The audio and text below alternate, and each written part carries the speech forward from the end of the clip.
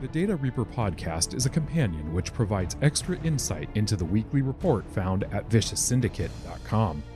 Join us for a deeper dive into the numbers to help you improve your Hearthstone game. Hello and welcome to the Data Reaper podcast, episode 40. I am your host, Ridiculous Hat, and I am joined by the new and improved Zach O. Zach, how are you doing? How are those dulcet tones? How you doing, Hat? This is an upgraded Zacho. Sounds so nice. Yeah, and the reason why, if you're wondering, listeners, is because I finally got a podcast microphone. I was a boomer using headsets, and now I have discovered a new world. So you're gonna enjoy my voice a lot more in the future episodes as well as this one. Yeah, and really, we have to thank all the Patreon members and VS Gold members. We've had a ton of people sign up lately. Thank you so much for everyone that supported us and allowed us to make these investments in Zach O. Yeah. Now you can listen to my strange Israeli accent. And if you're wondering why my accent is a little strange, it's got this New Yorker vibe a little bit. It's because as a toddler, I spent my toddler years in New York growing up.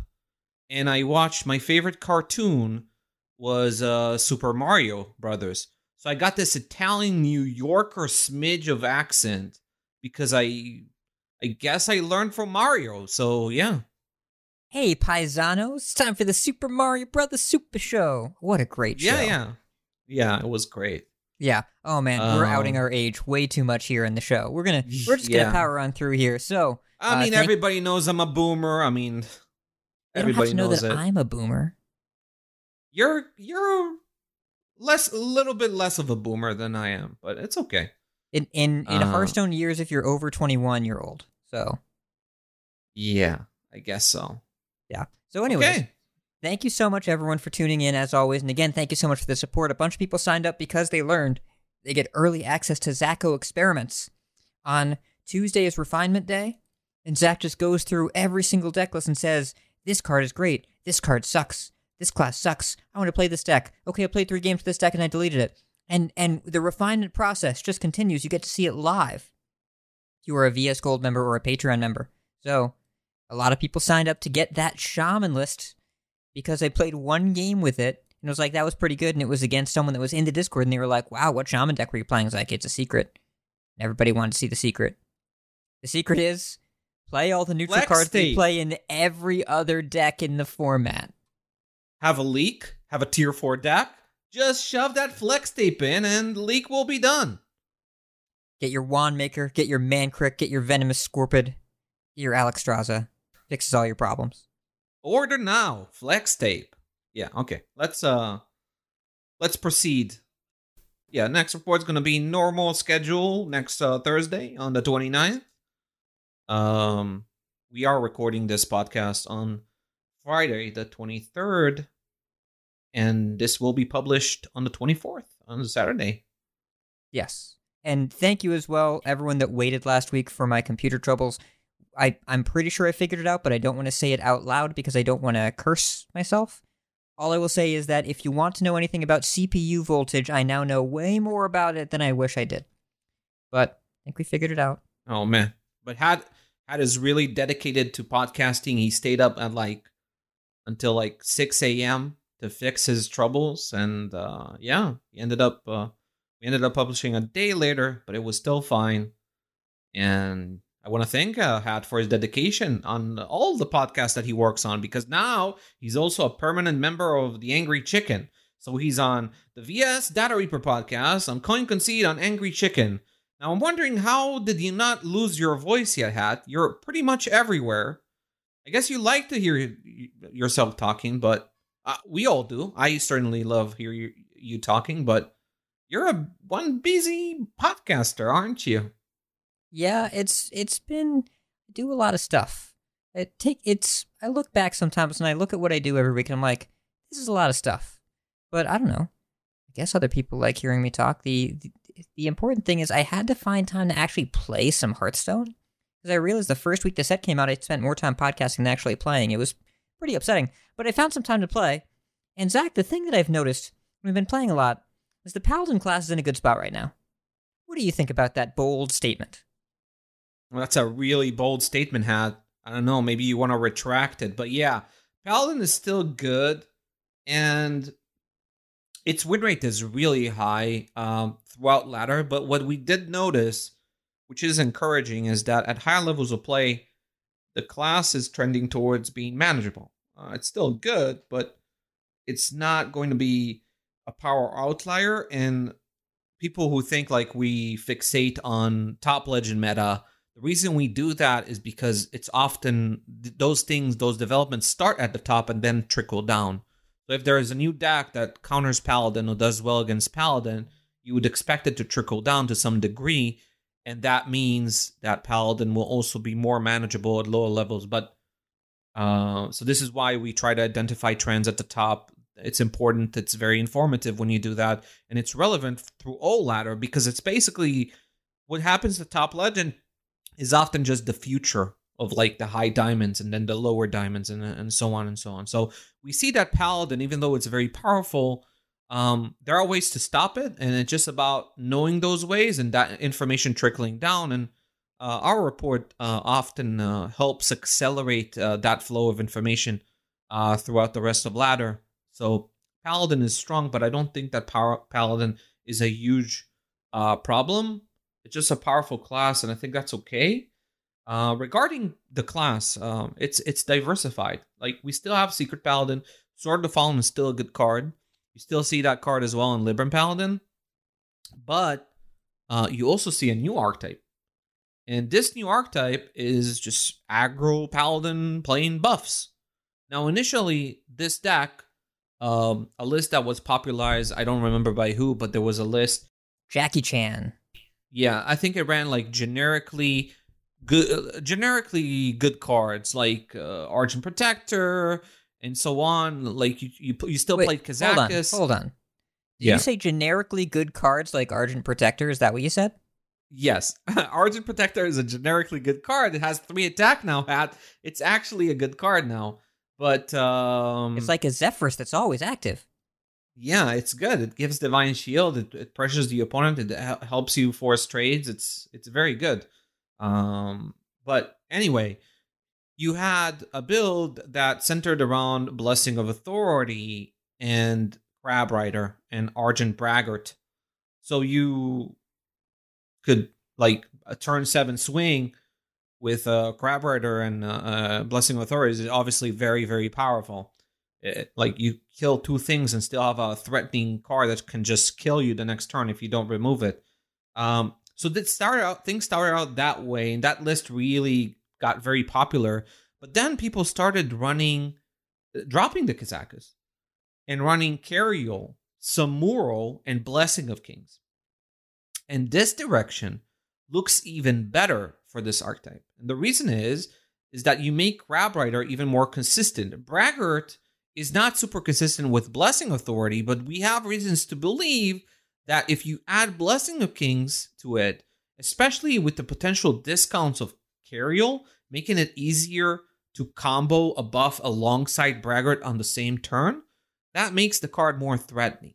So the list we have in the report is a little bit novel, but it's also constructed through data where we're running Crab Rider, Braggart, and Kings in Authority. And this deck looks very, very good. One thing we're not super impressed with, it might change if the meta slows down or things like that, is running, we've seen people run like Moonfang and Cairn and Eggs. The problem with Eggs is that they're reliant on you having buffs. And even though you have a bunch of buffs, the card is actually quite slow for this meta because you really want to front load your threats. If you're just playing an Egg and it sits for a few turns, you give your opponent time to prepare for it, then the impact of the second body that pops, it takes a lot of time for it to actually make an impact on the board. It's not like Zoo back when we had Naxxramas. They would immediately, like Abusive Sergeant, pop it, Power Overwhelming, Void Terror, or play a Defender of Argus. You really had an immediate impact on the second body, and it would be popped very easily, or you would force your opponent to pop it. Here, it's not really the case. It's less of a case. And, Cairn and Moonfang, they're cool ideas, like big stat bodies that also, like, Moonfang scales with buffs, but it's a little bit too slow. You want the deck to still be lean. Now, one thing you do Did you with say this list, one thing that you do, I allow you, Pat, to not edit that out. That's actually really funny. But one thing you do, I wasn't going to. Don't worry. Is my brain hit in 404 your brain for a just went second straight there. doo-doo. Yeah. So no Moonfang, no Cairn. We do Blessing of Authority. We do Hammer the Naru, and we do run an Alex in the top end because Pyroblast is good. Yeah, Alex is okay here. Not so much in the secret build, but in this build, she's better because it makes less sense to run the Talon Murger package, because Talon has a dual role in Secret Paladin where it can pull either Kazakus or Murger Prime. Here, you're not really looking to tutor your Cariol or Samora. It's not like there's not as big of an impact here. And if you run Talon just to fish for your Alexstrasza, it's not really worth it, because it takes, like, if you play it on 5, the Alexstrasza is only relevant like a 4 turns later. So Talon Alexstrasza is not that powerful of a combo in this deck because you have a low curve, and you're looking to play more threats, and you're looking to play, you're mostly focused on Crab Rider combos or Braggart combos in the mid to late game. So this list is a little bit novel, but it's based on a list that's performing very well on ladder right now. Mankrik is good. We'll talk about Mankrik throughout this report. The more we looked into Mankrik, the more we realized that the card is just good. Like, no matter what deck you're playing, right? There was a consensus in the beginning, like, okay, we play this card when we have a lot of draw, or we have a way to specifically pull it from our deck, such in the case of Barack Obama Codebane, or a Priest Thrive in the Shadows, or Rogue has a lot of draw. But when we looked at this card start popping up in Paladin and decks that didn't necessarily have the card draw, the specific way to pull it, it still performs well, because it's just 4 health, 3 drop, lots of things right now, lots of removal. You think about Brain Freeze, you think about the Warlock removal with Soul Shear and Drain Soul. Lots of 3 health, 3 damage removals. And Mankrik dodges that. So that makes it better than Gossiper. Gossiper is a card that really benefited, like in Secret Paladin, really benefited from having Noble Sacrifice, but now you're not incentivized to run Noble Sacrifice, and the card can just get traded even with a tempo loss in the early game. So it's not really worth it in Secret Paladin anymore. But yeah, Mankrik is just a generically good 3-drop. And Aggro Paladin right now looks even better than Secret Paladin. Though we will wait to figure things out. Their matchup spreads are not too different. But as I said, this build with the buffs is new and not really reflected in the data. And we have to see. It seems to be the superior build for Aggro Paladin. We'll have to see how things, how the meta continues to develop, whether there are nuances between Secret and Aggro that will determine what's better and where. And it's looking at the stats in the report, the Secret deck and the Aggro deck are like, they're neck and neck in performance. They both seem pretty strong. Do you think there's going to be a trend as to which way either one is going, or you think it's just going to be up to how the meta shifts? As I said, it depends on meta developments, and there might be some nuances. Also, both of these archetypes are not fully refined, even more so Aggro Paladin. I suspect that Aggro Paladin is just the better deck, but the thing is that Aggro Paladin is more susceptible to removal than Secret Paladin, because if you develop like a Blasting Authority and it's quite weak to Shadow or Death, right? You're quite weak to like Blackjack Stunners. Things that target one specific big thing, you're more vulnerable to just getting blown out of the game. So even though Aggro Paladin seems like it's better now and also has the refinement potential, which makes it like potentially it's a no-brainer. Yeah, Aggro is better, but no, the meta can respond to these to this kind of strategy where you just buff big things, because there are plenty of classes that have the ability to answer those things. So if those things become more popular, like Secret Road becomes more popular with Blackjack Stunners, maybe you're better off just running Secret Paladin rather than an aggro. So we'll see what ends up happening in the future. But it seems to be like an interesting development where you have two aggressive Paladin archetypes. They're both good, but they have some differences between them that could like make them carve out their own niches in the meta. Yeah, like they could both be relevant for different reasons. Also, Ixar has noted that if Paladin is the best deck, that's fine, but if it remains at a 54% win rate at all levels of play, that it's probably going to see another nudge, and that they haven't figured it out yet, and they would look to implement after the Masters Tour. I mean, it's more than 54 right now.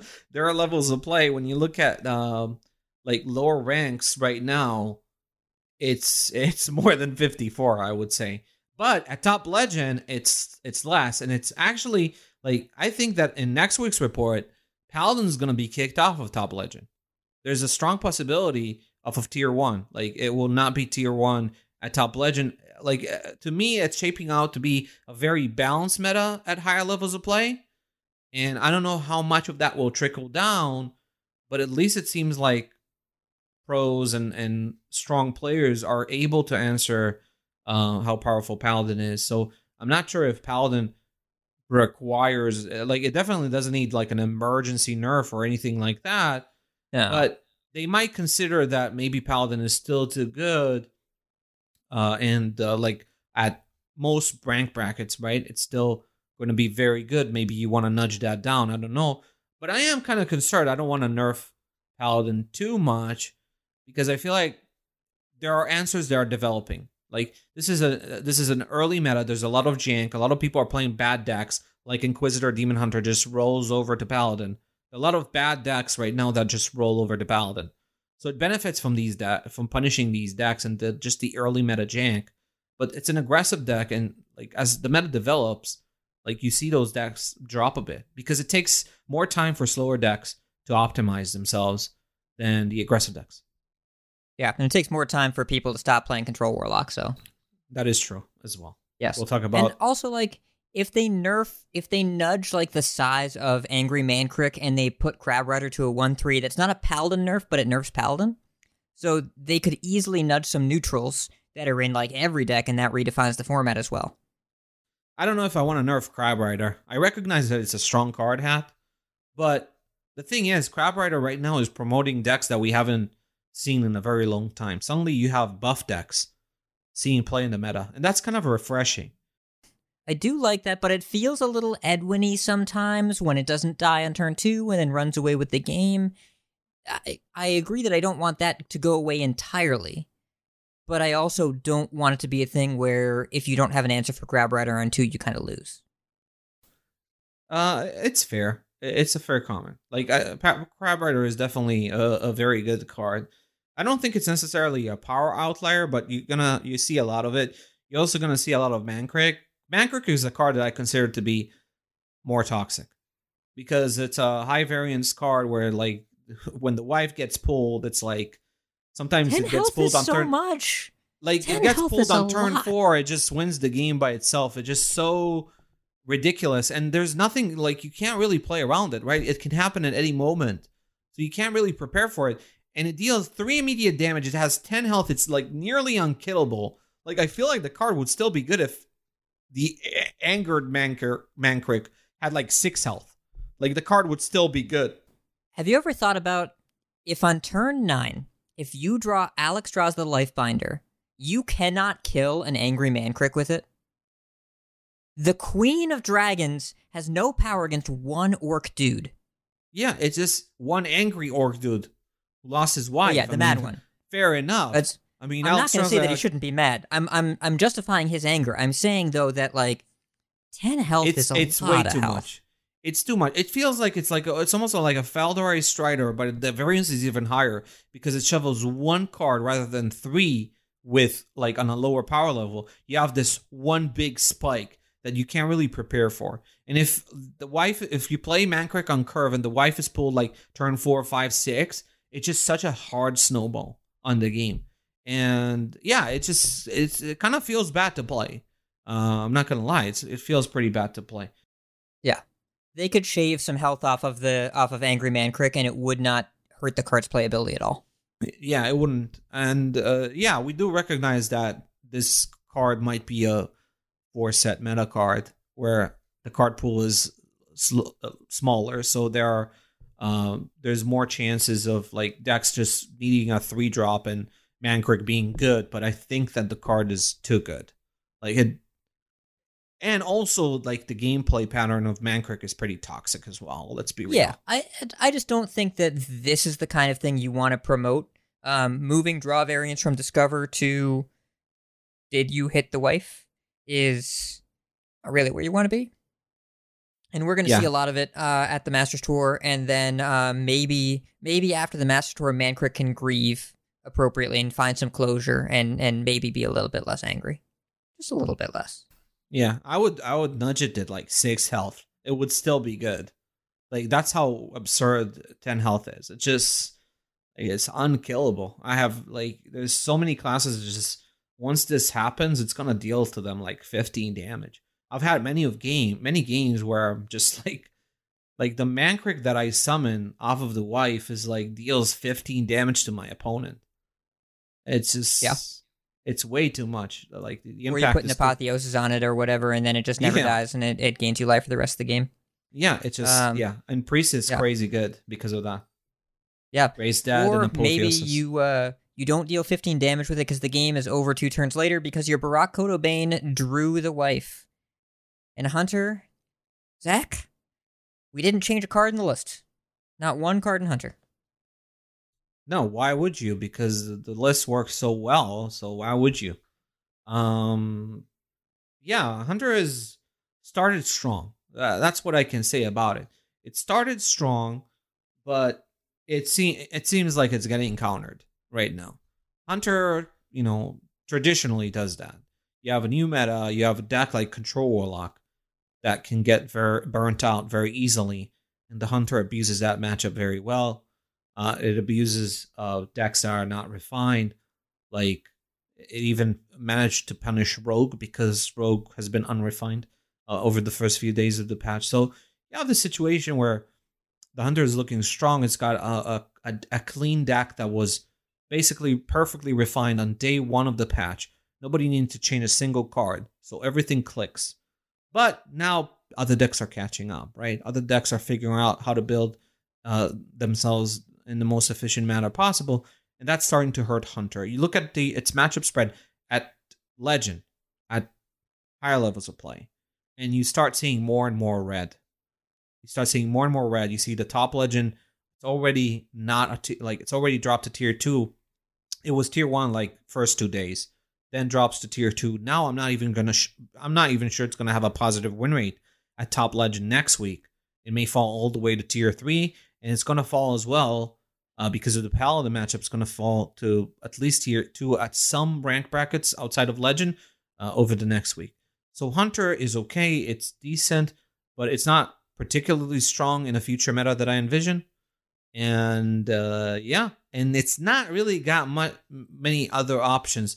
I've seen some experimentation. One of the most popular questions that we get is, what about the Leorox OTK with King Crush and such? You can even shove that into a Face Hunter deck. Yeah, Rami did that for Grandmasters this week. Yeah, so we get a lot of questions about that. I think that content creators are a little bit skewed into thinking this thing is popular. It's not popular. Like, this archetype of the Leorox OTK thing is less than 1% of the meta.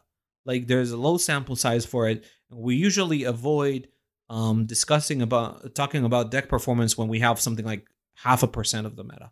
Even when we do have the sample size backing it, it can still be like the win rate can still be pulled and pushed and skewed because of where the population of players that runs the deck, especially a deck like this one, where it's much more likely that you play it if you follow popular content creators like Tice. So you have some room for adjustments in Hunter, and I think there is a future for like maybe Beast builds, maybe Dire Frenzy. I don't know, probably not, but like Hunter has options to go for more value, less burn in the late game. So we'll see if the classes manages to adjust here. But I think that Hunter overall has been a success in Barons. Like Team 5 had this situation where Hunter really needed a lot of help because its Phoenix sets were really, really bad. So it needed a big push early on in the first set just to give it some way to establish itself. And I think they did that perfectly.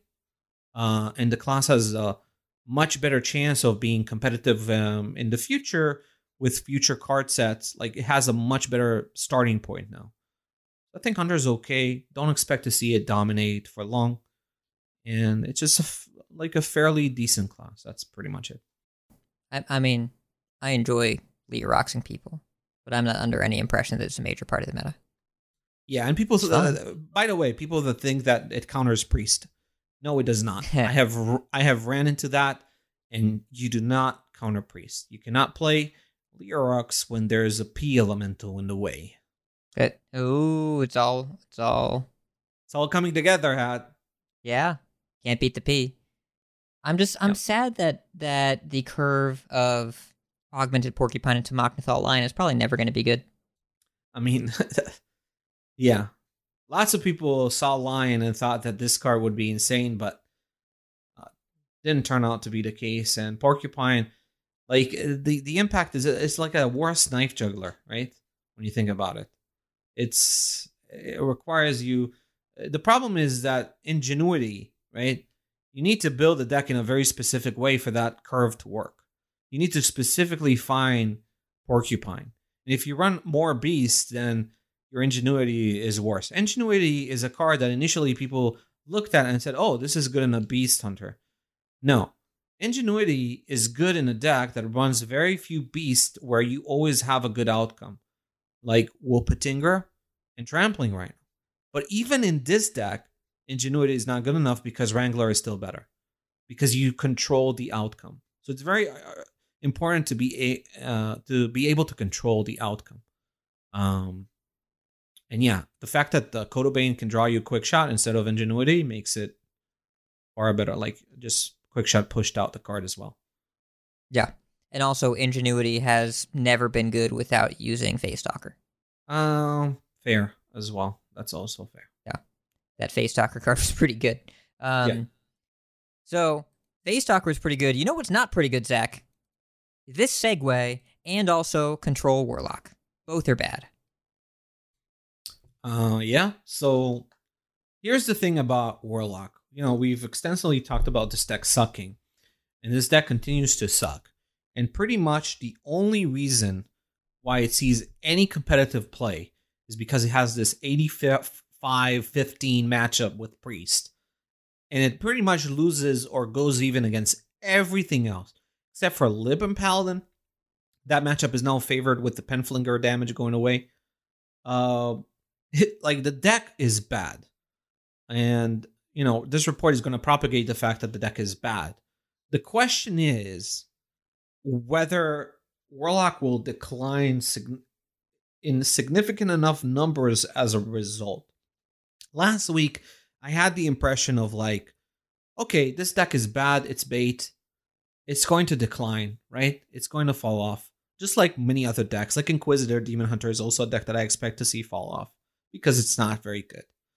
But here we have a situation where there are two factors. One is this deck is very fun to play for a lot of people, where it's so fun for them that they're willing to sacrifice their performance on ladder to play it, which is natural, right? There will be players who are not interested in winning as much as playing their favorite decks.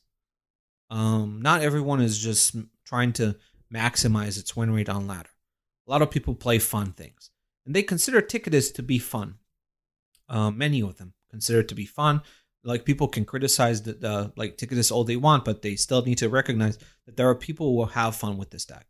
And when Team 5 sees a low win rate, high play rate deck, for them it's an indication that they actually did a good job because they managed to promote a strategy that people find to be so fun that they're willing to sacrifice win rate for it. And there's a natural reaction on their part that they're not as willing to nerf the card.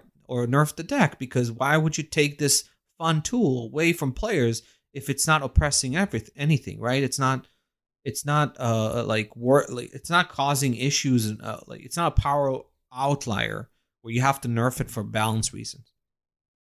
The problem is that there's also a perception problem with Ticketus, where even high-level players, some of them, not all of them, but there is quite a bit of them, and content creators that play this deck and think it's actually genuinely good.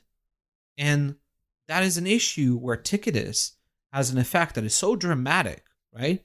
It feels so powerful when you play it that the deck is still considered to be strong by some players, even at higher levels.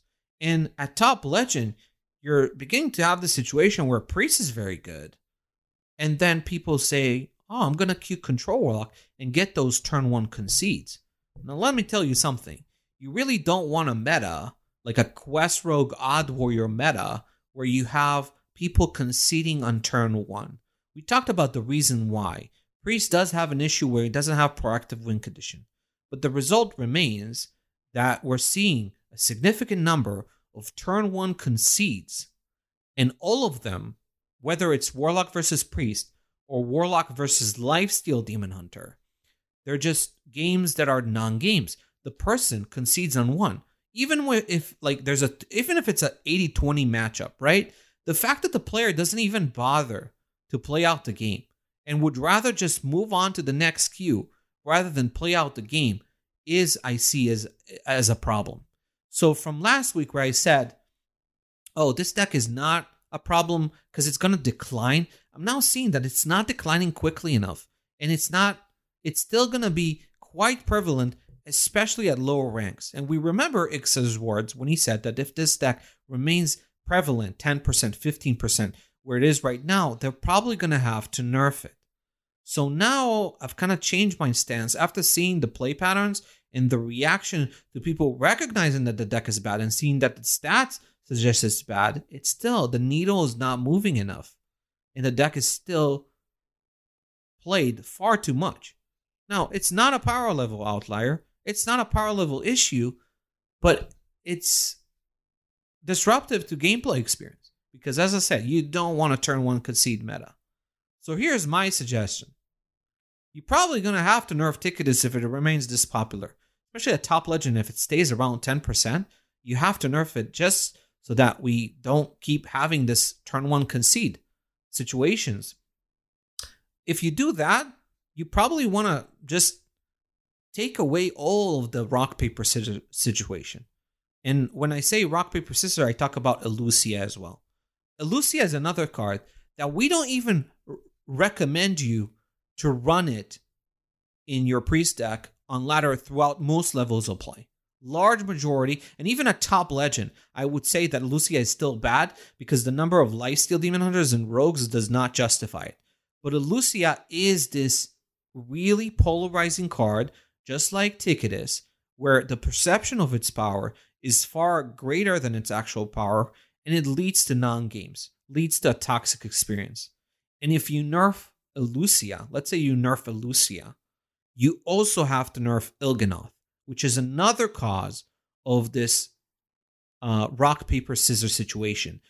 This is not as relevant. This sounds weird to you guys, maybe because not all of you play at top legend, but the situation amongst pro play is that this trio is a problem where you have an 80-20 matchup between Warlock and Priest, an 80-20 matchup between Lifesteal Demon Hunter and Warlock, and then Elucia is a coin flip, turns the Lifesteal Demon Hunter Priest into a coin flip matchup. None of these promote skill, and none of these promote healthy gameplay. And whenever Priest is good, then you're going to see Warlocks. It's just a natural reaction, even though it's irrational. Even though you can see that the overall win rate is not good, just the fact that the Warlock queues into ladder and gets a free turn 1 concede by the Priest psychologically makes him keep playing it. Why wouldn't I stop playing it when I get these turn 1 concedes? And then maybe I can outplay my opponent in my unfavored matchup against pretty much everything else. So, Ticketus, Elucia, and Il'gynoth, you have to nerf Il'gynoth if you nerf Elucia, because then Lifesteal Demon Hunter is out of control at higher levels of play. because there's just no other ability other than Priest being able to yoink the combo pieces to actually respond to it, other than just racing to kill it.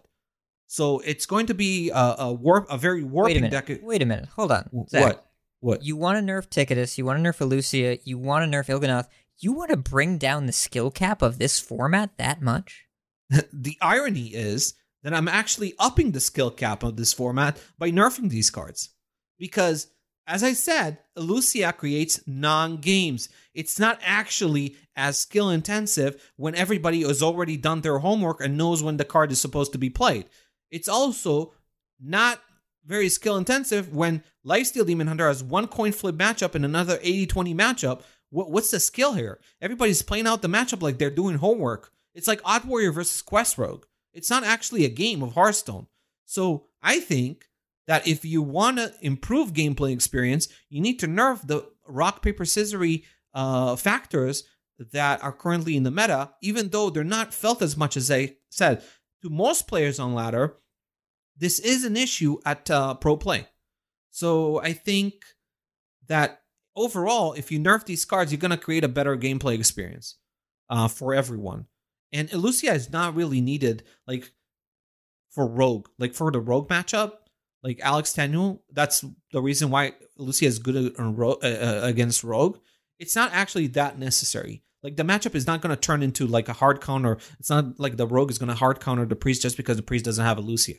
It's just the Oki. It's Il'gynoth. The problem is Il'gynoth creates this huge burst of damage that you just cannot outlast. And even though the deck, again, as I said, it's not like it's performing well. But if I want to nerf Elucia, I probably have to nerf Il'gynoth. Because for me, like if you look at the meta, the reason why Il'gynoth is not out of control is very much a lot of it has to do with Elucia, keeping it in check. And the question is, do we want this? Do we want to have this infinite damage combo in the game? And it's balanced out by the fact that we have this highly, highly disliked card that turns a matchup into a coin flip. That's how it keeps it in check, by turning a matchup into a coin flip. I'm not sure that's good. So for me, if Control Warlock population is not going to drop, you probably have to nerf Ticketus. And then if you nerf Ticketus, you probably have to take something away from Priest, because if you don't nerf Warlock, Priest is going to be out of control. Because that's pretty much the only thing holding it back, is the fact that some people are willing to sacrifice the win rate in order to bring Priest down. And then if you do that, you take away Elucia, you need to take away the combo that's just not possible. You just can't disrupt it other than Elucia. So I think those are the changes I would make. And all of these changes, let me make that clear, are not power level changes. They are feels changes, gameplay experience changes, and polarity changes. Polarity-driven changes. And they've done polarity-driven changes before. Just ask Quest Rogue players, right? I just hope that these changes wouldn't result in the counter to Priest being Swine Tusk Shank Weapon Rogue, because that deck does not feel like Hearthstone. That deck feels like something else. Yeah, but the good news, Hat, is that deck is answered by an Ooze. So if that deck goes out of that control... That deck is also answered by 2 minions at the same time. Yeah. Pretty much. So we actually made a little comment about Poison Rogue, where, like, for me, if that deck gets any sort of survivability, like real survivability tools, then it has the potential to be completely broken. Because if its aggressive matchups were like 40-60 instead of 20-80, it would be insanely good. So that deck is a little bit spooky, Poison Rogue. And also it's a deck that personally, like weapon decks like that are very one-dimensional and it's not the most interesting thing to play against. But yeah, I played with it after our deck list came through. It is one of the most boring one-dimensional decks I have ever played, and I could not stand playing more than a few games of it. You hard mulligan for a weapon, you go face over and over again if you get one, and you Cloak of Shadows when you're about to die, and then otherwise you lose. It's one of the least interactive decks I've ever seen.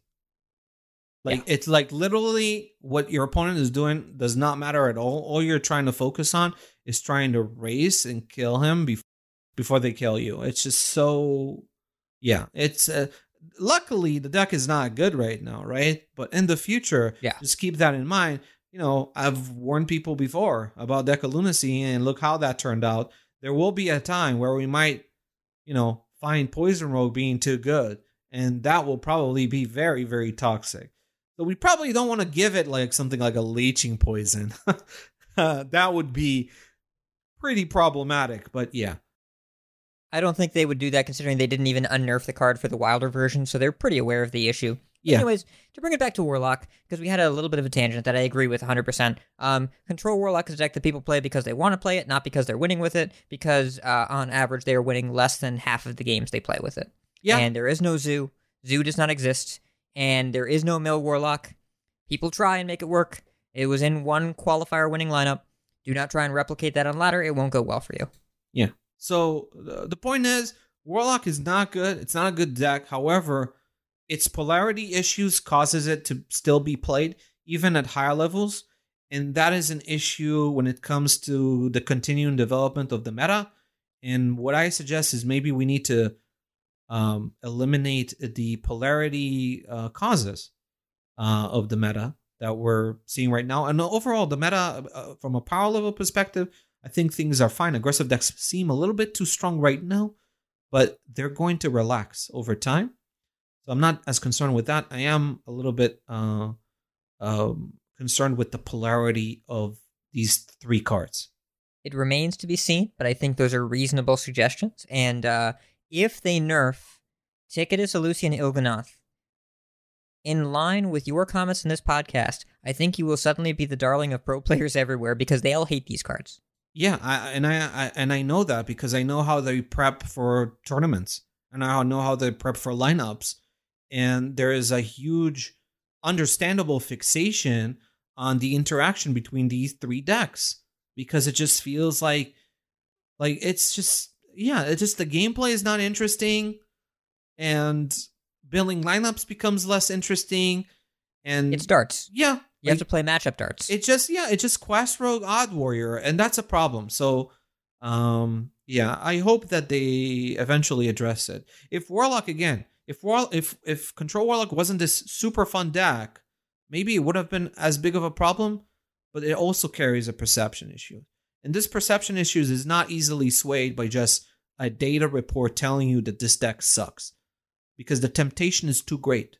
There is the dopamine when they concede on one is too great. And I think that's a problem. Whenever people just concede on one and don't want to see a game play out, that should sound the alarm in Team 5's office. I have faith in their ability to recognize and adjust this. And they've said in the past, and Dean has said during his AMAs, you don't really want the same hot button issues over and over again brought up expansion after expansion. Yeah. I'm convinced that they will nerf Ticketus now. Last week, I still thought that they would not nerf it. I thought they would not nerf it, but after seeing how the information trickles and people realizing that Warlock has a low win rate, but it still sees this much play at Top Legend, yeah. And it's still being brought to tournaments, and people still put it in lineup consideration just because of Priest, that's a problem. But let's move on. It's not what they want. It's not what they want. I don't think they'll keep it that way. And also, what they do want is for Refreshing Springwater to be a card that you just play in Mage, sometimes in decks with minions. And I think Mage is in an interesting spot right now because there is the no minion Mage. There is also Kazakus Mage. And there are very recent developments that we probably don't have data on yet because they happened like today-ish. But I am curious about where Mage is going. Yeah, so here's the thing about Spell Mage. I think the nerf... I have to, all the nerfs did a very good job overall. I think all the nerfs have proven to be correct when you look at this report. Deca Lunacy is no longer a good card. We expected it because we look at data, but the fact is the card's not good anymore. You can occasionally lose to it on turn 4. That can happen. But the card is such a liability later in the game, and it's not even a safe mulligan keep in a lot of matchups. And even in the slower matchups, you'd rather have your burn plan against Priest and Warlock. You'd rather just burn them out than risk low rolling on the generated cards not having enough threats and having everything that you play get removed. That is a danger in these matchups. So Deck of Lunacy, not worthwhile anymore. We suggest replacing it with the second Flame Strike. Reason is it just makes your Mask of Cthulhu better. Ironically, that is the best moment to run 2 Flame Strikes. Helps you stabilize against Paladins and makes Mask of Cthulhu better, because the way to play around Mask of Cthulhu as an opponent is to put stats on the board. Then you play the Flame Strike, punishes that, helps set up your Mask of Cthulhu to go face. So that as a suggestion. There are other people playing like Netherwind Portal. A little iffy on that, but it's not a bad card. You can play Ice Baron, but it's a little bit too fixated on trying to beat aggressive decks, and it's not. Ice Baron is not even that good of a card against Paladin, because if you don't take care of their stats on the board, you're still gonna die. Like 8 armor is not gonna help you with that. And that's not anywhere near enough to mitigate the Hunter matchup, which is atrocious. You're still gonna lose. But luckily for Spell Mage, Hunter is declining. So even though right now, like on Diamond 4-1, like Spell Mage was unplayable over the last week because Hunter was so popular. But now that Hunter is declining, you're starting to see Spell Mage coming back to a performance more similar to what we're seeing at Top Legend right now with Spell Mage. Spell Mage is one of the better decks in the format right now, and its win rate keeps climbing. It's actually recovering very well. People are also cutting Lunacy. That improves the deck as well. They're playing newer lists. Those newer lists outperform the Lunacy list, and the archetype is coming back. I'm personally kind of happy with the fact that the nerf did not kill the deck. Obviously, Flow is a very powerful card, and Springwater is also a very powerful card, and the deck is obviously still good with a game plan that I think it's less toxic than Lunacy, that's for sure. Though Flow is a little bit of a little bit of a scrap imp in that deck, that's for sure.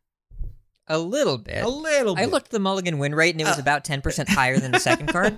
Yeah, Flow is very good. It's basically Wild Growth, but it's kind of even better than Wild Growth. So, yeah. I think you had it right when you said Scrap Imp. It is a 10% jump to the deck's win rate in the mulligan. Like, that's enormous. Yeah, it is enormous. And sometimes you get double Flow or even triple Flow, and the game is just becomes very ridiculous, but you posted a replay in the Vicious Syndicate Discord today that was nauseating. Nauseating depends on your perspective. For me, it was amazing. It was incredible. Disgustingly beautiful.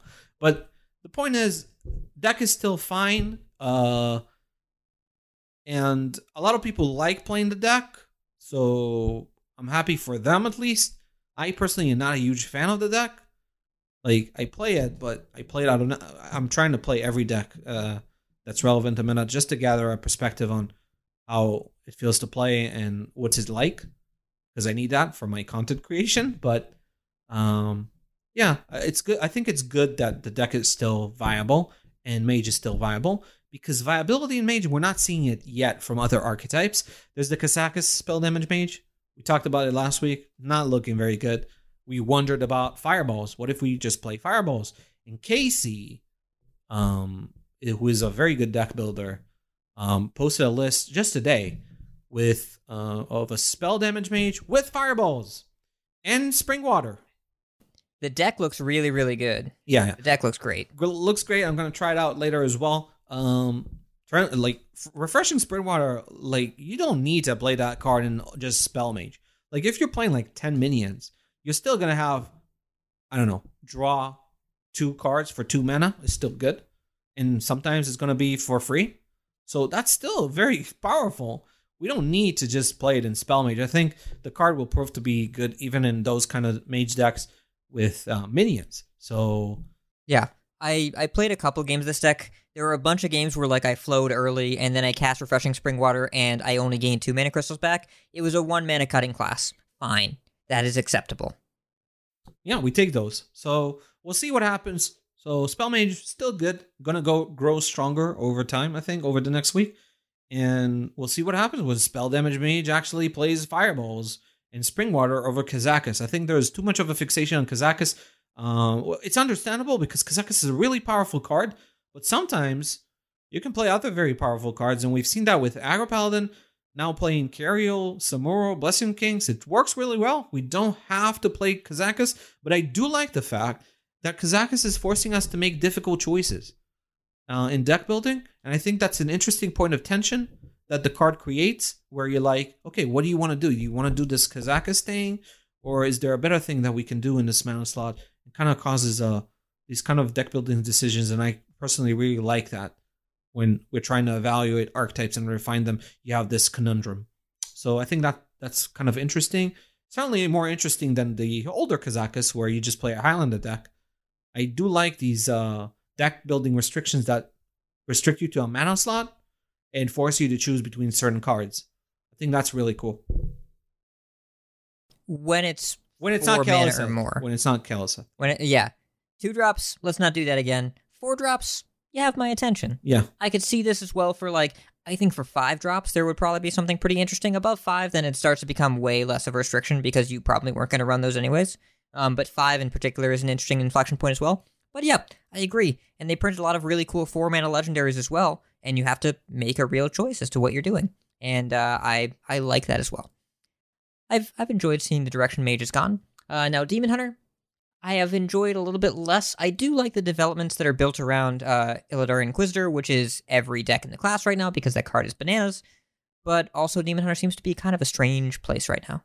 I mean, it's a strange place because Paladin is still very successful. And again, as I talked about polarity issues, Paladin just destroys pretty much every Demon Hunter deck. And that's an issue for it on ladder. It gets a little bit better at top legend when it comes to Lifesteal Demon Hunter, high scale cap, but also lower number of Paladins helps it find more viability. But Inquisitor Demon Hunter is not a deck that I expect to see stick around. I've seen your list that run Fell Screamer and cut the Kazakus. Maybe that's better. But it's probably the issue is that the deck just has no defensive tools. Like, you play 3 minions, kind of like Poison Rogue, where if you play a bunch of minions and you pressure it, it doesn't really have a way to respond and it gets outraced. Lifesteal Demon Hunter had a new development where we were seeing this hybrid build. Initially, I was skeptical of this build. I said, why would we not just go full combo? Then I see the performance and it speaks for itself. This deck just, like, the hybrid build vastly outperforms the combo build by a significant margin. And it could be a huge development for the archetype where you still have the OTK, but you don't have the full package of like everything. You don't run like every single card that can work in redundancy with Morgue Artificers. You're not running Philosophy because they can be awkward with Inquisitor, but you have a 2-prong attack where you have the late game OTK potential, but you can also just smack them in the head with Inquisitors. So the hybrid build looks very interesting. Actually, kind of nice, interesting to see how Wanmaker and Scorpid are making their way to this deck. And they're actually performing quite well. Turns out that when Demon Hunter contests the board, its survivability goes up. So that's a thing. It's an interesting deck. You can try it. It's obviously... They put Golden Venomous Scorpid on the rewards track. Do you think Blizzard knew we'd be playing it in everything? Perhaps. Like, it's Volpera Scoundrel, but way better, right? Because it stalls the game. It always trades 1-for-1 on the board and gives you value. So it's after a 2-for-1. Just a very, very good card. And since, Generation dropped, right? A lot of it rotated. And some decks still don't have as much card draw as they want to have. You remember we talked about in the podcast with Alec that it's going to be a gradual thing where classes get more card draw. It's not going to instantly happen on the first set. And that's where Scorpid comes in, kind of fills the slot of like, okay, you're lacking a bit of draw. Let me help you. So I think the card is fine. And it's really cool that, like, I think it's okay to have this kind of neutral that kind of fills the gap. I think it's a well-designed card and I personally like it a lot. So, but I expect to see less of it as, people actually get, like, classes actually get card draw. Thrall is hopeful that you are right. Shaman needs a little love. A little card draw. Yeah. Like, that's the reason why Wanmaker and Scorpion are so popular, because it's just flex tapes away the lack of card draw. So, it fixed a lot of problems. But yeah, I was hopeful for Demon Hunter to have a little bit more to do, but it seems like it's really just the lifesteal aspect, and every other Demon Hunter deck seems kind of bad. We can't really play aggro right now. Soul doesn't really have a reason to exist, and mid-range is not a good deck. Yeah, so like people may be wondering, hey, Zacho, you want to nerf Il'gynoth? That's pretty much the only way that Demon Hunter is remotely viable. But if you nerf Paladin as well in that same patch, you probably maybe nerf a card from Paladin and reduce the power level of that, then Demon Hunter has a much better chance, because Demon Hunter's issue right now is that Paladin is really, really strong. But if Paladin, whether it's natural meta developments or balance changes, if it gets, like, its power level gets reduced, then Demon Hunter is going to have a better chance. Yeah, though those Paladin matchups on the match table, that's a deep red. That's not good times. That's also very polarizing. Yeah, it's very, very dramatic, yeah. Yeah. Well, we've gotten through the first 5 classes. Maybe it's time to talk about the savior of the format and the newest Tier 1 deck in the block.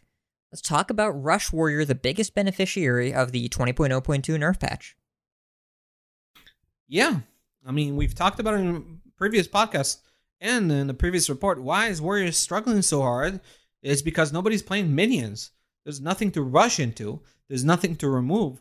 So we're just playing undersized minions on the board and doing, like, pretty much getting no value off of them. And now Rush Warrior actually has things to rush into and has ways to knock off the opponent's initiative, gain its own initiative. And it's a very powerful thing in this current meta where we have Paladin and Hunter and a lot of tempo-focused classes. So Warrior's doing really well. And Rush Warrior is our week's meta breaker. The deck looks bonkers matchup-wise, though I think that people will eventually adjust to it. A good example is like running Blessing Authority in Secret Paladin really helps that matchup. It's an adjustment to Warrior that's going to be very effective. So there will be, I expect to see other classes manage to get some edges against Rush Warrior, even though it looks really powerful right now, and even though it's not really truly refined. So refinement of Rush Warrior was really complicated this week. And it's not like I'm sure that we got everything right. It's more of an experiment into seeing what can we do with this deck? How can we push it even further? Its weaknesses, and how can we address its weaknesses? How can we enhance its strength? So one thing we notice about its weaknesses, is the Playmaker ETC combo. This combo feels very good, obviously, when you execute it, but the number of times you actually execute it is very, very low. You don't actually get to go off on Playmaker very often, and when you do, it's often followed by conditioning. Conditioning is the card that actually carries Playmaker to being even remotely playable. Because without it, it's just pretty undersized and lacks impact. Because the thing is, if you have buffed Rush minions, then Playmaker gets more value. That gets us to the next point, which is conditioning. This is the card you want to build around. So hand buffs got bad rep during MSG when they were first introduced. But we have to remember that back in MSG, Rush minions did not exist. There was no Rush. It turns out when you don't lose tempo and your whole deck is Rush minions and you buff your entire hand of Rush minions, that's really strong, right? Because you're paying 2 mana for conditioning on turn 5. That's pretty much almost always the turn you play it. Sometimes you even play it on turn 10, but very often comes down on turn 5. And you play a Warmaul Challenger immediately or a Rokara immediately. You make up for the tempo loss. And through the rest of the game or the next several turns, your hand is filled with like bloated Rush minions that just kill everything and develop threats at the same time.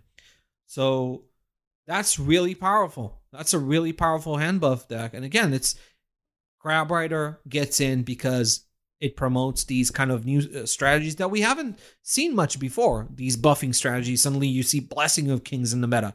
And suddenly you see hand buffs being successful in Warrior.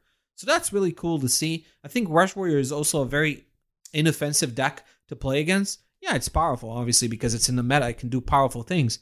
But it kind of plays a classic game of Hearthstone. It's almost going back to, even though Rush is a new mechanic, it feels like I'm playing a classic deck from 2014 or maybe a 2016 deck. It reminds me a lot of like Whisper's Dragon Warrior or whatever. Yeah, very much like Whispers because of Alexstrasza's Champion was a charge minion, but it felt like a Rush minion where you're running into something. It's a good comparison. So yeah, and you look back as well, the original hand buff cards, beyond there not being Rush, they were kind of laughably costed, and almost all of them except the Paladin cards only hit a single minion in your hand or a weapon in your hand. We have a much better rate now on cards like, well, both on Conditioning and Overlord Runthak, which is also a very strong card in Warrior, and we're able to consistently get valuable buffs to the point where when I have a bunch of bumper card tokens in my hand and I hit with a Runthak and then play Conditioning, I feel like I'm Quest Rogue for a second there. Play a lot of 1-mana 4/4 rushers. Yeah, it's quite powerful. Obviously, when you have the ability to, at one point, like, first you don't spend much mana on the buff. You get a 2/2 buff for 2 mana on turn 5. That's a very good deal. And then your entire deck is basically minions that turn into removal, and when you buff them, they just scale out of removal range, and they often allow you to value trade your opponent's minions. You just get to dominate. And obviously, Troublemaker has great synergy in this deck, because if you keep the board clean and you play a Troublemaker on an empty board, you pretty much win most matchups. Like, most decks don't have the ability to deal with it. The one deck that has the best ability to deal with it also happens to counter Rush Warrior, which is praised because of Shadow of Death. Also, Soul Mirror can be very effective against Troublemaker. Oh, that's a fun interaction, isn't it? Yeah, it is. But the point is, Rush Warrior does have weaknesses, which is being ran out of resources. You kind of see it like the close matchup against Control Warlock. It's not like Control Warlock is favored, but can definitely run it out of resources. The same for Priest. Priest, more of a harder counter to Rush Warrior. So the situation here is we have a deck that doesn't have a lot of draw, but it runs Conditioning, which requires you to have a lot of cards in hand in order to get the most value off of it. And that's probably your most powerful card. So our build on the report is more experimental and tries to see how much card draw can we fit into this deck to make Conditioning the best, the strongest card we can make it, and see whether that extra greed hurts it in other matchups or whatever. So you see the build in the report tries to maximize draw, so you don't want to run out of resources in the slower matchups, while not sacrificing too much in the faster matchups, since you're cutting cards like Playmaker, etc. Not super relevant in faster matchups, right? Playmaker is more of a 3-mana 4/3. That's not very good. Obviously, we put Mankrik in because it's good, whatever. But if we have more draw, it makes even more sense to run it. So we're trying this out. And next week, we'll probably get a better impression of, okay, so what's the right amount of card draw this deck wants? Does it want Cutting Class and Anchorman? Maybe it wants just one of them. Maybe it wants more threats. What else is missing? What is the impact of dropping the ETC Playmaker combo? Is the combo actually good? It was actually needed? Or was it just a bait? I think it was a bait, but we'll have better confirmation on it next week. But regardless of build, this deck is pretty good. Obviously, answers Paladin pretty well. They're going to respond with Blessing Authority. That's a good card against Warrior. But you're still well built to beat any deck that tries to take over the initiative in the early game because of your ability to just rush, and your combat mechanics are very strong. And Warrior is also very good against Rogue, because Rogue doesn't have a lot of effective removal against it, right? Like, if you stun a Troublemaker, okay, so you stun a Troublemaker, but what are you doing with the 3/3s? What are you doing with all the buff stats, the overwhelming stats of Conditioning? And that matchup can definitely be rough. Yeah, and again, they can just play it again and still get at 9 mana. So, yeah, the deck is pretty strong. It's not unstoppable, though. I think that some of its matchups are going to get worse due to adjustments from other classes, but I think it's a good deck to have. And as you said, you introduced it as a saver of the meta. I see that way too. It's one of the main factors that's currently causing Paladin and Hunter to drop a little bit in their power level. I'll take it. Something that can theoretically rebalance the meta, though it is a little weak to Priest. A lot of the decks we talked about are weak to Priest outside of Warlock. Okay, before we transition to Priest, is there a reason to talk about Control Warrior? Not really. But we will get, like, Control Warrior is mired by the same problem that Control Priest is currently mired by. We'll talk about that when we get to Priest. So all right, Priest. So let's talk about Priest. I think Control Priest over the first week of the report, like the first week of the patch, if you built it well, it would be absolutely insane. Light Shower Elemental's so good against so many classes in the format right now. Great against Rush Warrior, great against Paladin, great against Hunter, great against Rogue. Like, the only matchup where Light Shower Elemental isn't that great is in the Mirror. That's pretty much it. The card is bonkers in the current meta, and Control Priest, with the build, the Golden Control Priest that we featured in the last report, was honestly a bit of a meta breaker following the balance changes. The problem is that everybody's in love with Cthulhu. Everybody wants to play Cthulhu and Malygos and Priest. And Malygos and Cthulhu and Priest, honestly, a top legend, Priest is still pretty good, even if you run those cards. But if you don't run those cards and actually run a proactive Priest deck, the deck is way better. It's just like the exact same situation where we had Spell Mage that played Cthulhu. It was still good at the launch of the expansion. Still performed very well. But once you took out Cthulhu, the deck rose to another level. And here we have the same situation where if you drop Cthulhu, Priest just rises to another level. And Control Priest is good against a lot of the successful decks in the meta. Pretty much all of them, except for maybe Spell Mage, and obviously the problem with Warlock. You've got flexibility. You can run Lucia if you're running into a lot of Rogues, Demon Hunters. You've got that flexibility, though, again, we don't recommend running Lucia generally. Throughout most of the ladder, it's not going to be a super useful card. The deck Priest is strong not because of a Lucia. When people, like, there's a narrative, a lot of pros say, nerf Lucia, Priest is too strong. Priest is still going to be strong even if you nerf Lucia. That's important to understand because it's got great value generation tools. It's got greater consistency to get those value generation tools because of Insight. And it's got an absurd amount of removal that's so efficient and effective with Shadow of Death, Smite, Hysteria. The list goes on and on and on. And you can generate more of it in the spell pool of Discovering through Renew. Palm Reading is fantastic. Scorpid, Wand Maker, all of these cards just glue the whole thing together. And Priest is in a really strong spot. But again, there's the turn one concede situation with Warlock. That's pretty much the thing that keeps it in check, and the fixation obsession with Cthulhu. Another thing that people say, oh, we have to run Cthulhu because of the mirror. Now, I did that research. I looked into it because people kept telling me, oh, you have to play Cthulhu in order to win the Priest mirror. And it's absolute nonsense. Like, if you play Cthulhu in Control Priest and you're facing a Control Priest deck without Cthulhu, you're not even 55-45 favored. You have like a few percentage. You have an edge in a few percentages. But most matchups, most Priest mirrors, don't come down to fatigue. Because the Priest can generate a lot of pressure. And when you shove bad cards into your deck, it's more likely that you will miss your ability to answer that pressure. So this whole notion where you have to play Cthulhu and Malygos in order to win the mirror, it's just complete nonsense. So it's not true. I don't know why it seems like everybody just automatically assumed it and just manifested it in every tournament lineup.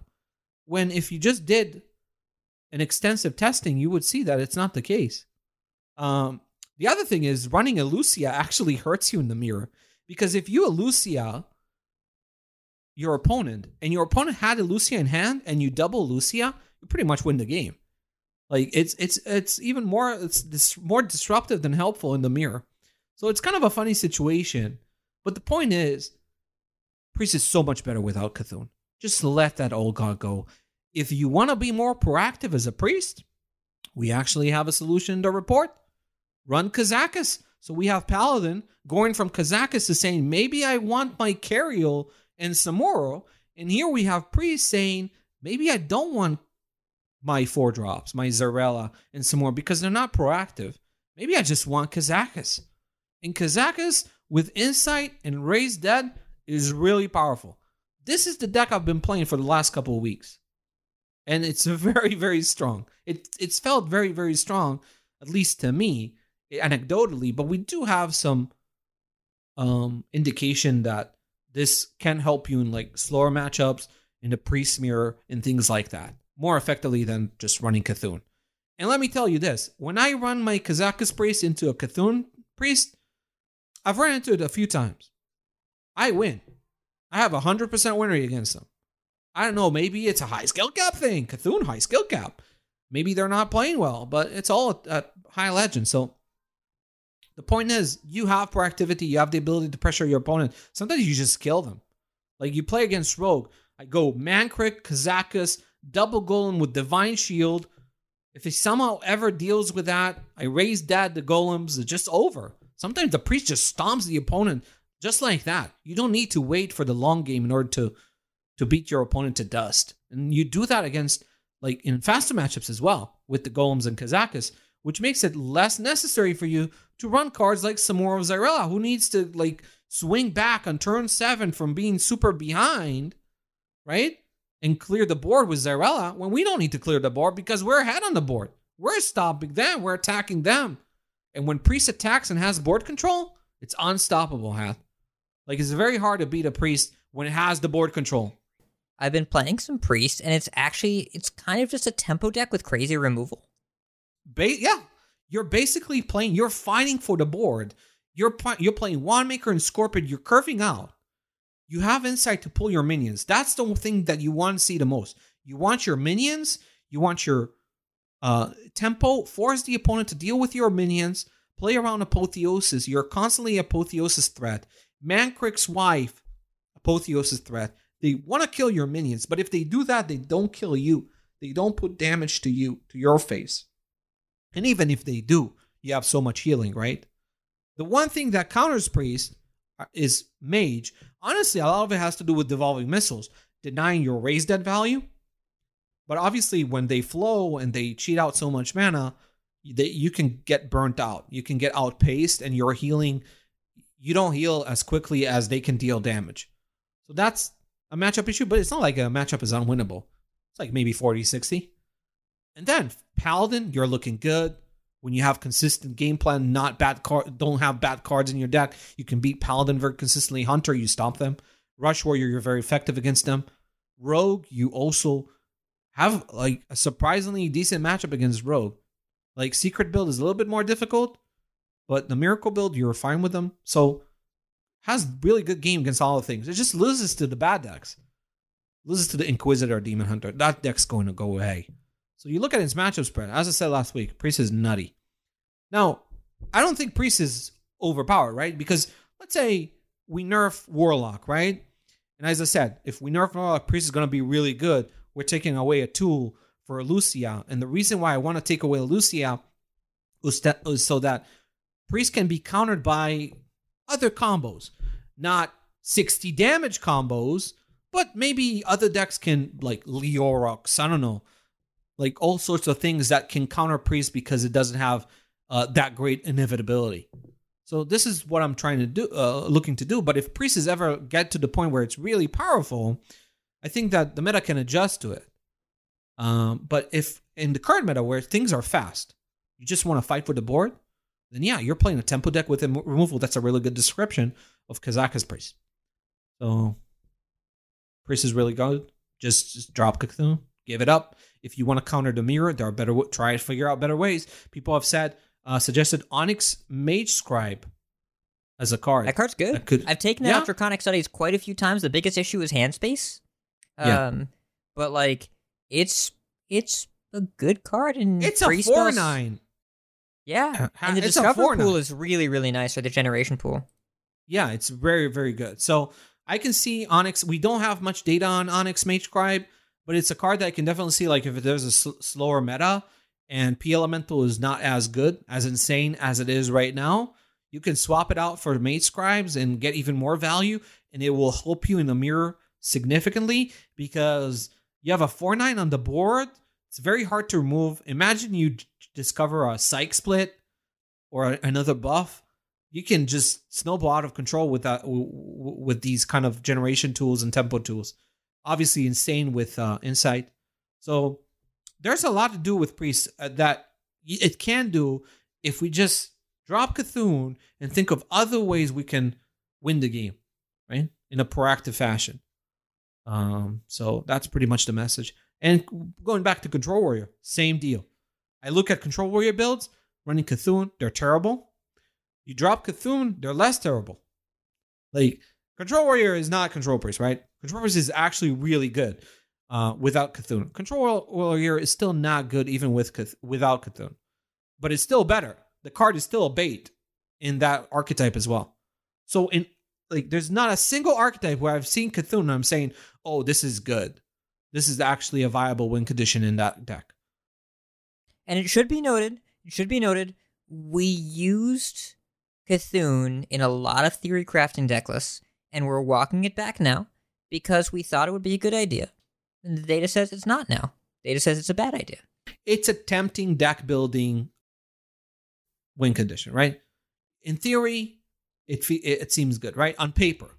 Then in practice, I'm just seeing overwhelming evidence. I wanted to like Cthulhu. You know that I did.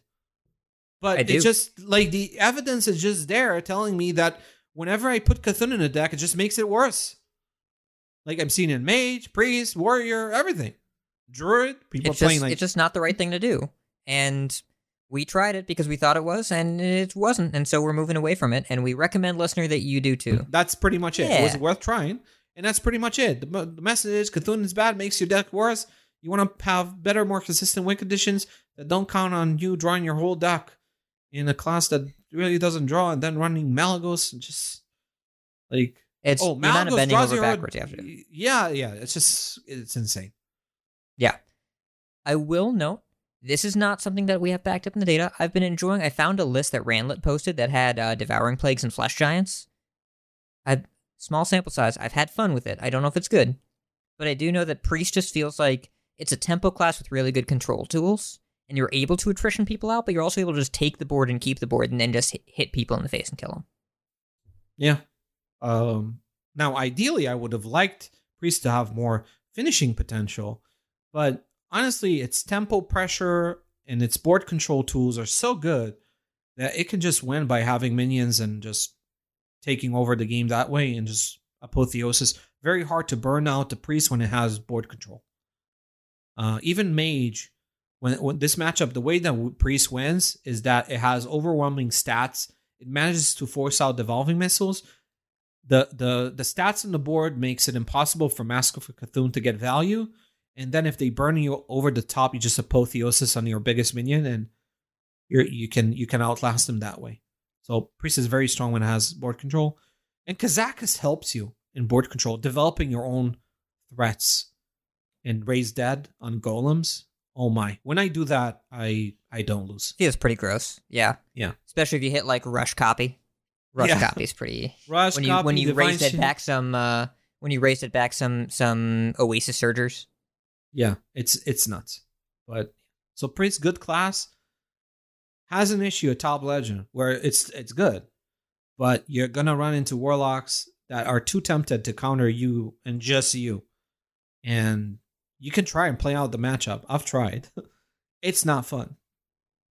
It's not fun. And I understand, even though maximizing your win rate requires you to play out the game and try and find those 15% of wins, it's not fun.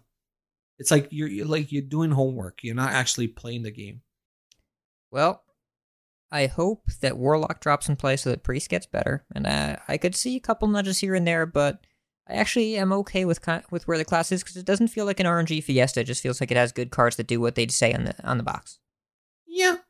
And also, as I said, if Priest becomes powerful, like generally, and you don't have the Warlocks that just turn one counter you on Q, then I think that other classes have the tools to be able to kind of punish the Priest's inability to just finish games immediately. You're looking at, Alex Tenwu possibly becoming better if you nerf Lucia and such things. Swine to Shank. Yeah, not so much. I'm not a big fan of that kind of countering, but yeah. It would work, but I don't like it either.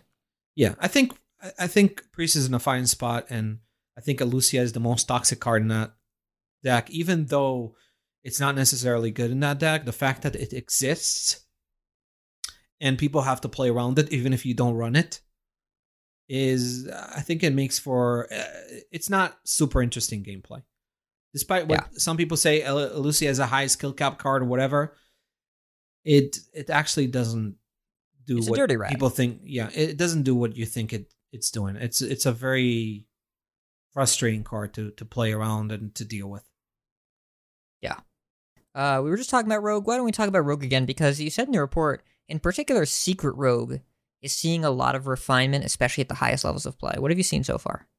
Rogue is generally more refined and more popular at higher levels because top players have figured out how to build the deck while the class will. Players at low ranks don't have that information.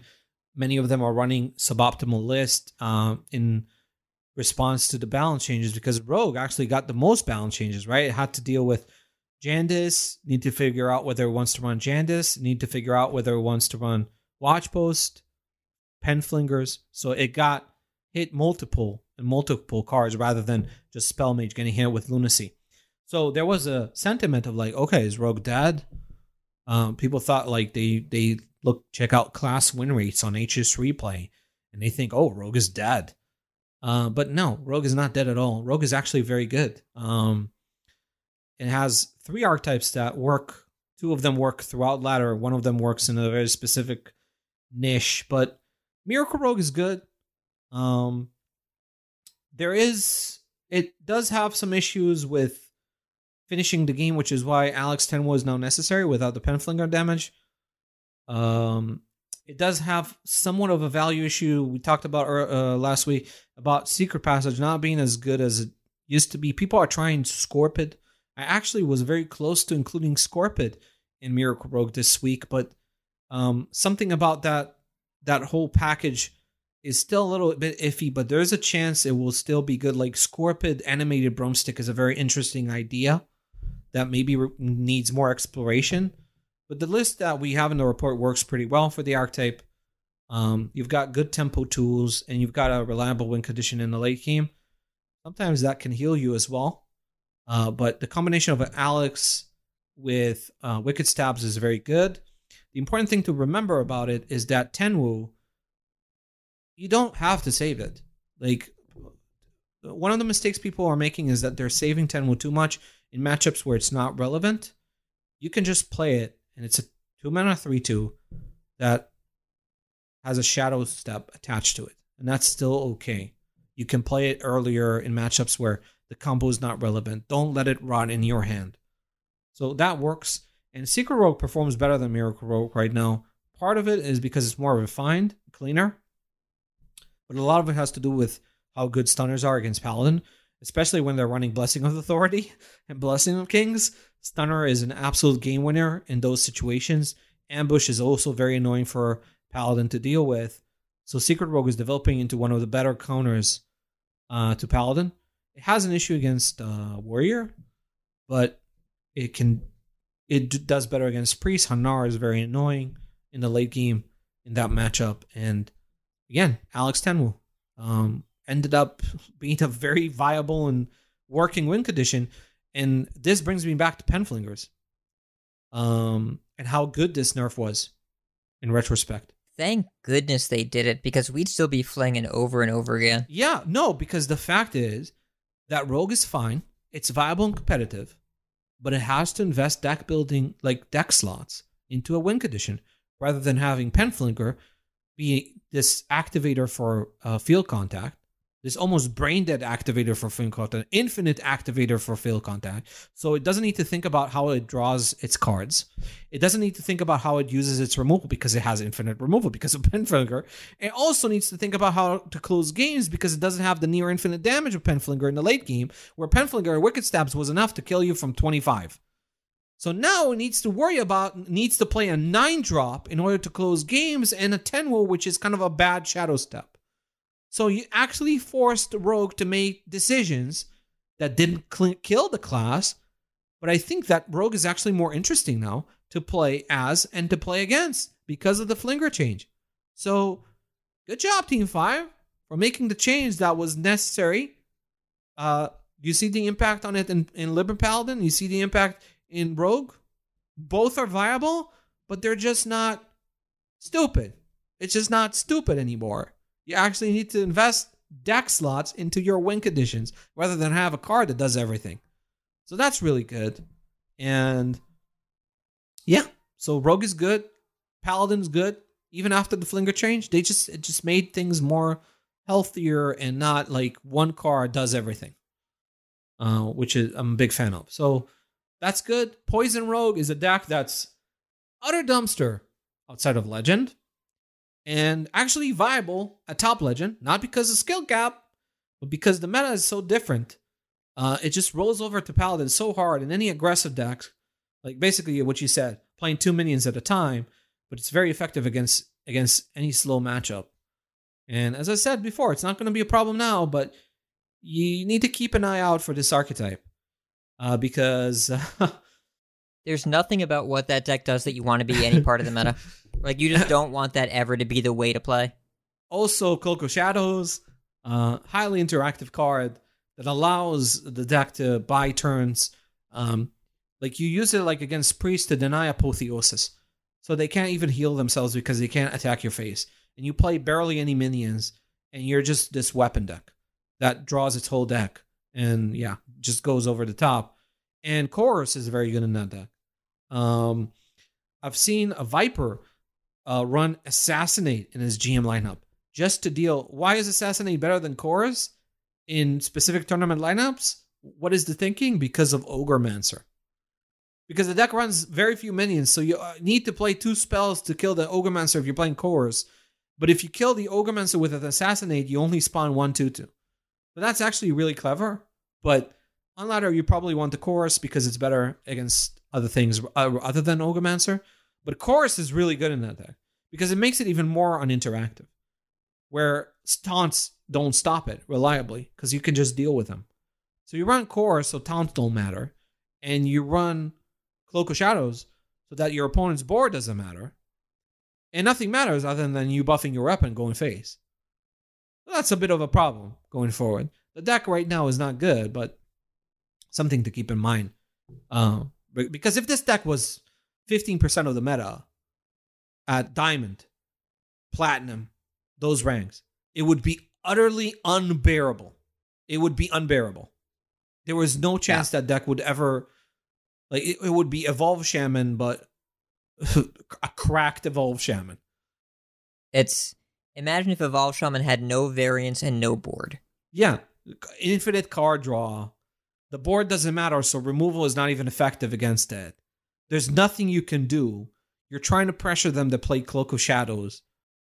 I got a comment saying, why are you complaining about why are you talking about Poison Rogue's unhealthy play patterns when Ticketus is in the game? Like, that's also uninteractive. I think that people don't understand what interactive is. Interaction means that my actions have an effect on the opponent, and the opponent has to respond to what I do. That's what interaction is. We interact with each other. Control Warlock needs to worry about things I play. It needs to kill, it needs to remove things, it needs to defend itself. Ticketus is not, it's the fatigue win condition that comes 10 turns later. It still needs to worry about what I'm doing. Poison Rogue doesn't care about anything that you're doing.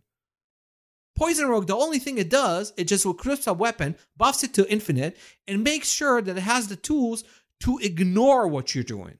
So there's a big difference there when it comes to interaction. So that's something I want to make it clear. That's a warning sign for the future. If Poison Rogue ever becomes good, it's probably going to be really bad for the meta. But that's Rogue. We close out with that. If you want to play good Rogue decks that are consistently good, not super polarizing, and not basically Q simulators, you can run Miracle and Secret. They're very effective. I'm glad to hear that Rogue is figuring something out. Valeera always finds a way. And yeah, thanks to the Penflinger nerf, you actually have to decide if you want to run 3-mana Gadget or not. And that's pretty cool that is a choice as opposed to a requirement. Yeah, Secret Rogue doesn't run it. Like, the moment that Secret Rogue dropped Field Contact and stopped trying to support it, is when the archetypes winner rate just spiked. I just saw it second day or third day of the patch. People propagated a list that doesn't run Field Contact, and immediately the win rate just shot up. So it's not necessarily good in every Rogue deck now. You have to support it. So that means the Flinger nerf was definitely correct. Yes, another indicator. Now, Druid, we've got 2 classes left. Druid, I thought it was a 1-deck class. I do think that there's some signs of life coming from Clown Druid, but Token is still definitely the Druid deck I expect to run into in the ladder. The Warrior matchup is not one you really want to see, so I imagine it's dropping a bit, but it feels pretty well-rounded overall. Yeah, Gibberling is okay, but I think the deck is going to drop off a little bit because Priest and Warrior are very good against it. But Clown Druid is kind of sneaking up. I actually saw a lot of Clown Druid after the report launched. The meta seems to be developed because Clown Druid is good against Rush Warrior. It's good in slower matchups. And it's even good against Lifesteal Demon Hunter because you can just develop like giant stats on the board that it's out of the removal range, and they have to, even if they do remove it, they have to invest so many combo pieces that it just delays their game plan significantly. So Clown Druid is actually sneakily playable right now, and people are not paying much attention to it. But I see a lot of potential for the archetype as the meta develops, right? Because Clown Druid, what it suffers against is aggressive decks. And as we discussed earlier, aggressive decks are going to decline, both in performance and play rate to some degree. And that leaves ramping Druid decks more room to operate in. So Clown Druid, I think, is actually on the up. I don't think it's going to be top tier, but it's an option. So Druid is not actually this, as you said, 1-deck class that you may suspect it is to be. But yeah, so I think Gibberling Druid, based on meta trends, is going to drop. Its performance is going to drop, but then Clown Druid comes back in. So I think Druid is going to be fine. It's kind of a quiet class. Not a lot of people pay attention to it. But most of the publicity it's getting from the Celestial Druid deck with Gadgets and Auctioneers and Cthulhu. And that deck has a win rate that's still pretty much in the 30s. It can be like very slow decks. If you're playing against Priest, you're going to win. But... like, there's a problem with that deck when it faces things that play minions and hit face. And that's a problem. So, yeah. That's most Hearthstone decks. So, Celestial Druid is still a meme, but Druid has 2 archetypes that are viable. More than it may seem on ladder, right? Because you don't see much Clown Druid. I don't see a lot. It's starting to creep up a little bit, but it's definitely a dark horse right now. I'm curious to see where it goes because it does seem like a lot of the trends of the direction the meta's going in kind of hospitable for Clown Druid to do outright. We'll see.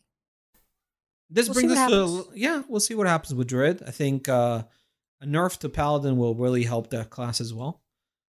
But, well, we're on to our last class, which is Shaman. And Shaman might be the only class in the game that kind of feels dead. But the thing is, I did a lot of extensive work on Shaman. I really dug into the class to see what was happening. And Doom Shaman isn't doing well. I don't expect it to do well because it's not good in the aggressive mirrors that you often see in this meta.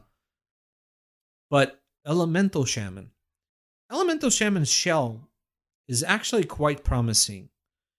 And I think there's a chance in the future that if Shaman gets like viable win conditions or better win conditions, then that can actually be a thing. Well, what we did in this report, we tried to refine Elemental Shaman with the good cards that you see in a lot of decks in the meta right now, the flex tape cards, and they complement the weaknesses of Elemental Shaman. They help cover them up because Elemental Shaman lacks value. So you're running Wandmaker. Wandmaker is very good in Shaman. You're running Scorpid, it's very good. Mankrik, obviously a good card. And then the finishing potential when it comes to the win condition, you're running Alexstrasza to burst the opponent down. And if you pay close attention to the Elemental Shaman deck, it actually has a burn plan. You've got Fire Elementals, you've got Gyreworm. It does a lot of damage. Okay, so this is an interesting thing. You kind of broke Classic a little bit when you found a Shaman deck that was just lurking there for 7 years that was actually really, really good in Classic that just had a lot of burn damage. Playing this Elemental Shaman feels surprisingly close to the Classic version in current Standard. Yeah, I mean, mid-range shaman was back in classic. It was still existed then, but nobody played 2 lava bursts in mid-range shaman back in classic. So, yeah, this deck actually has damage and it has good board control, and it just needs more resource, like help on resources and help in its finishing potential. So what I noticed is that people are still playing Watch Post and Elemental Shaman. I mean, come on. The win rate is not going to truly reflect what this archetype can do when nobody's building new Shaman decks and propagating it, so people are still playing Watch Posts. No, you don't do that. The other thing is, people are playing Ysera. Why are they playing Ysera in Elemental Shaman?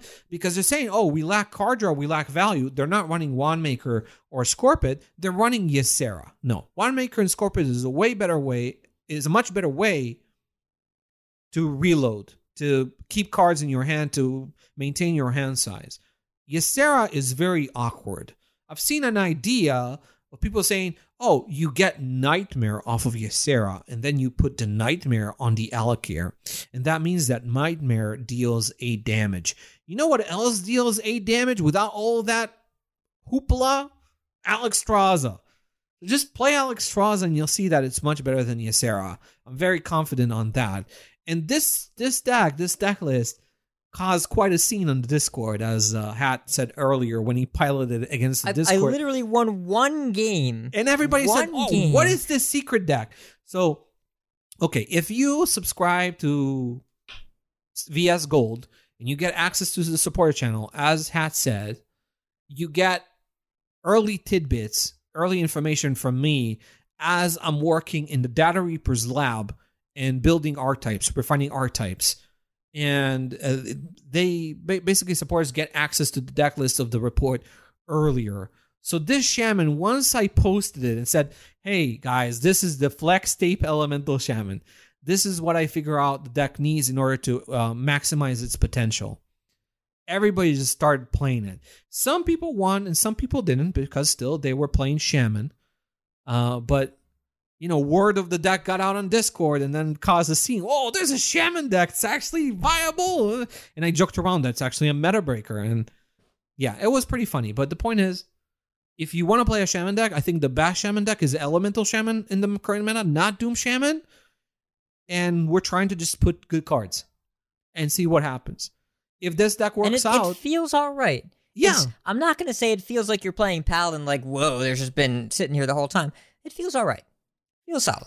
Yeah, because you actually have some burst, complement your board control tools and your like fire elemental damage. You can deal quite a bit of damage. And then Alexstrasza can finish things off. So sometimes your opponent stabilizes and you just need that last bit of damage to close games out. And Ysera is not helpful in that if you don't have board control. And Alexstrasza is very good if you lost board control. So there's a bunch of things. And Mankrik is a good card, so let's play Mankrik and everything. That's pretty much what you need to do. And if you're wondering, oh, Mankrik is in a lot of decks right now in the report, like, we don't have Mankrik in Libram Paladin, right? But that doesn't mean it's not good in Libram Paladin. The only reason we don't have Mankrik in Libram Paladin is because nobody's doing it. So I don't know if it's good. In every deck that I've examined, Mankrik performed well enough to be included. Either well enough to be included or bonkers, right? Priest, rogue, hunter, bonkers. Other classes, still good. That kind of tells you all you need to know about the card. So it's probably fine in Shaman too. We'll see. But if you don't want to run Mankrik, you can run the second Gyroworm. We suggest that. If you just want to be more flavorful, just go full elemental. But yeah. So Shaman kind of a little bit feels a little bit dead, but you can try it out. This deck might be the way that Shaman gets out of the dumpster. Probably not, but I mean, we might climb to tier 3. It's probably better than running Watch Post. That's all I'm saying, Hat. I am certain that it is better than running Watch Posts. I would recommend to our listeners, you still got a little bit of time, make sure you get your full 1,600 dust refund in Cargal, because I don't know if we'll be seeing him anymore, and if they put more Watch Posts in the mini set, that's probably bad for us. I still kind of wish that Watch Post had an extra attack. They ended up nerfing the health, but not the attack, and now they're just dead. Maybe if they had an attack, and it would be more difficult to value trade them, then maybe they would have still been viable, but kind of killed. Yeah, the only watch post that's viable right now is the 5-mana one. Clever, Hat. Clever. Oh, I see what I did there. Clever. Yeah, I see what you did there. Yes. Ogremancer's a strong card. What can I say? Yeah. It can attack. Yeah. Is that right? Yeah, it's a watch post kind of attack. All right. So, listeners, thank you so much for tuning in. We really appreciate everyone that signed up for VS Gold and for Patreon, and everyone that fell for the bait of, I want to get Zach Sick Shaman decklist, even though I said I played one game, please don't do this. But we really appreciate your support. Help get Zach a new mic, so thank you for that. The Classic Report already came out. That was pretty cool. You got an article written about you in PC Gamer. Yep. Got a lot of publicity. Pretty crazy. Yeah. So you can look forward to our next report at the normal time next Thursday on the 29th, and the next podcast on May 1st. And that'll be over the weekend of the Masters Tour. We'll see if we get another live broadcast of the Masters Tour decklist, but that just kind of happened by happenstance last time. It's a happy little accident. Yes. Yeah. Exactly. So, thank you so much for listening, everyone. Thank you to Steven Sensei for the intro and outro. We'll talk to you soon. The Data Reaper podcast is an official production of Vicious Syndicate. Don't forget to sign up and contribute your game data to improve the quality of the weekly Data Reaper report. Instructions are available on our website, along with lots of other weekly content at vicioussyndicate.com. Thank you to all of our patrons and data contributors for proving there's strength in numbers.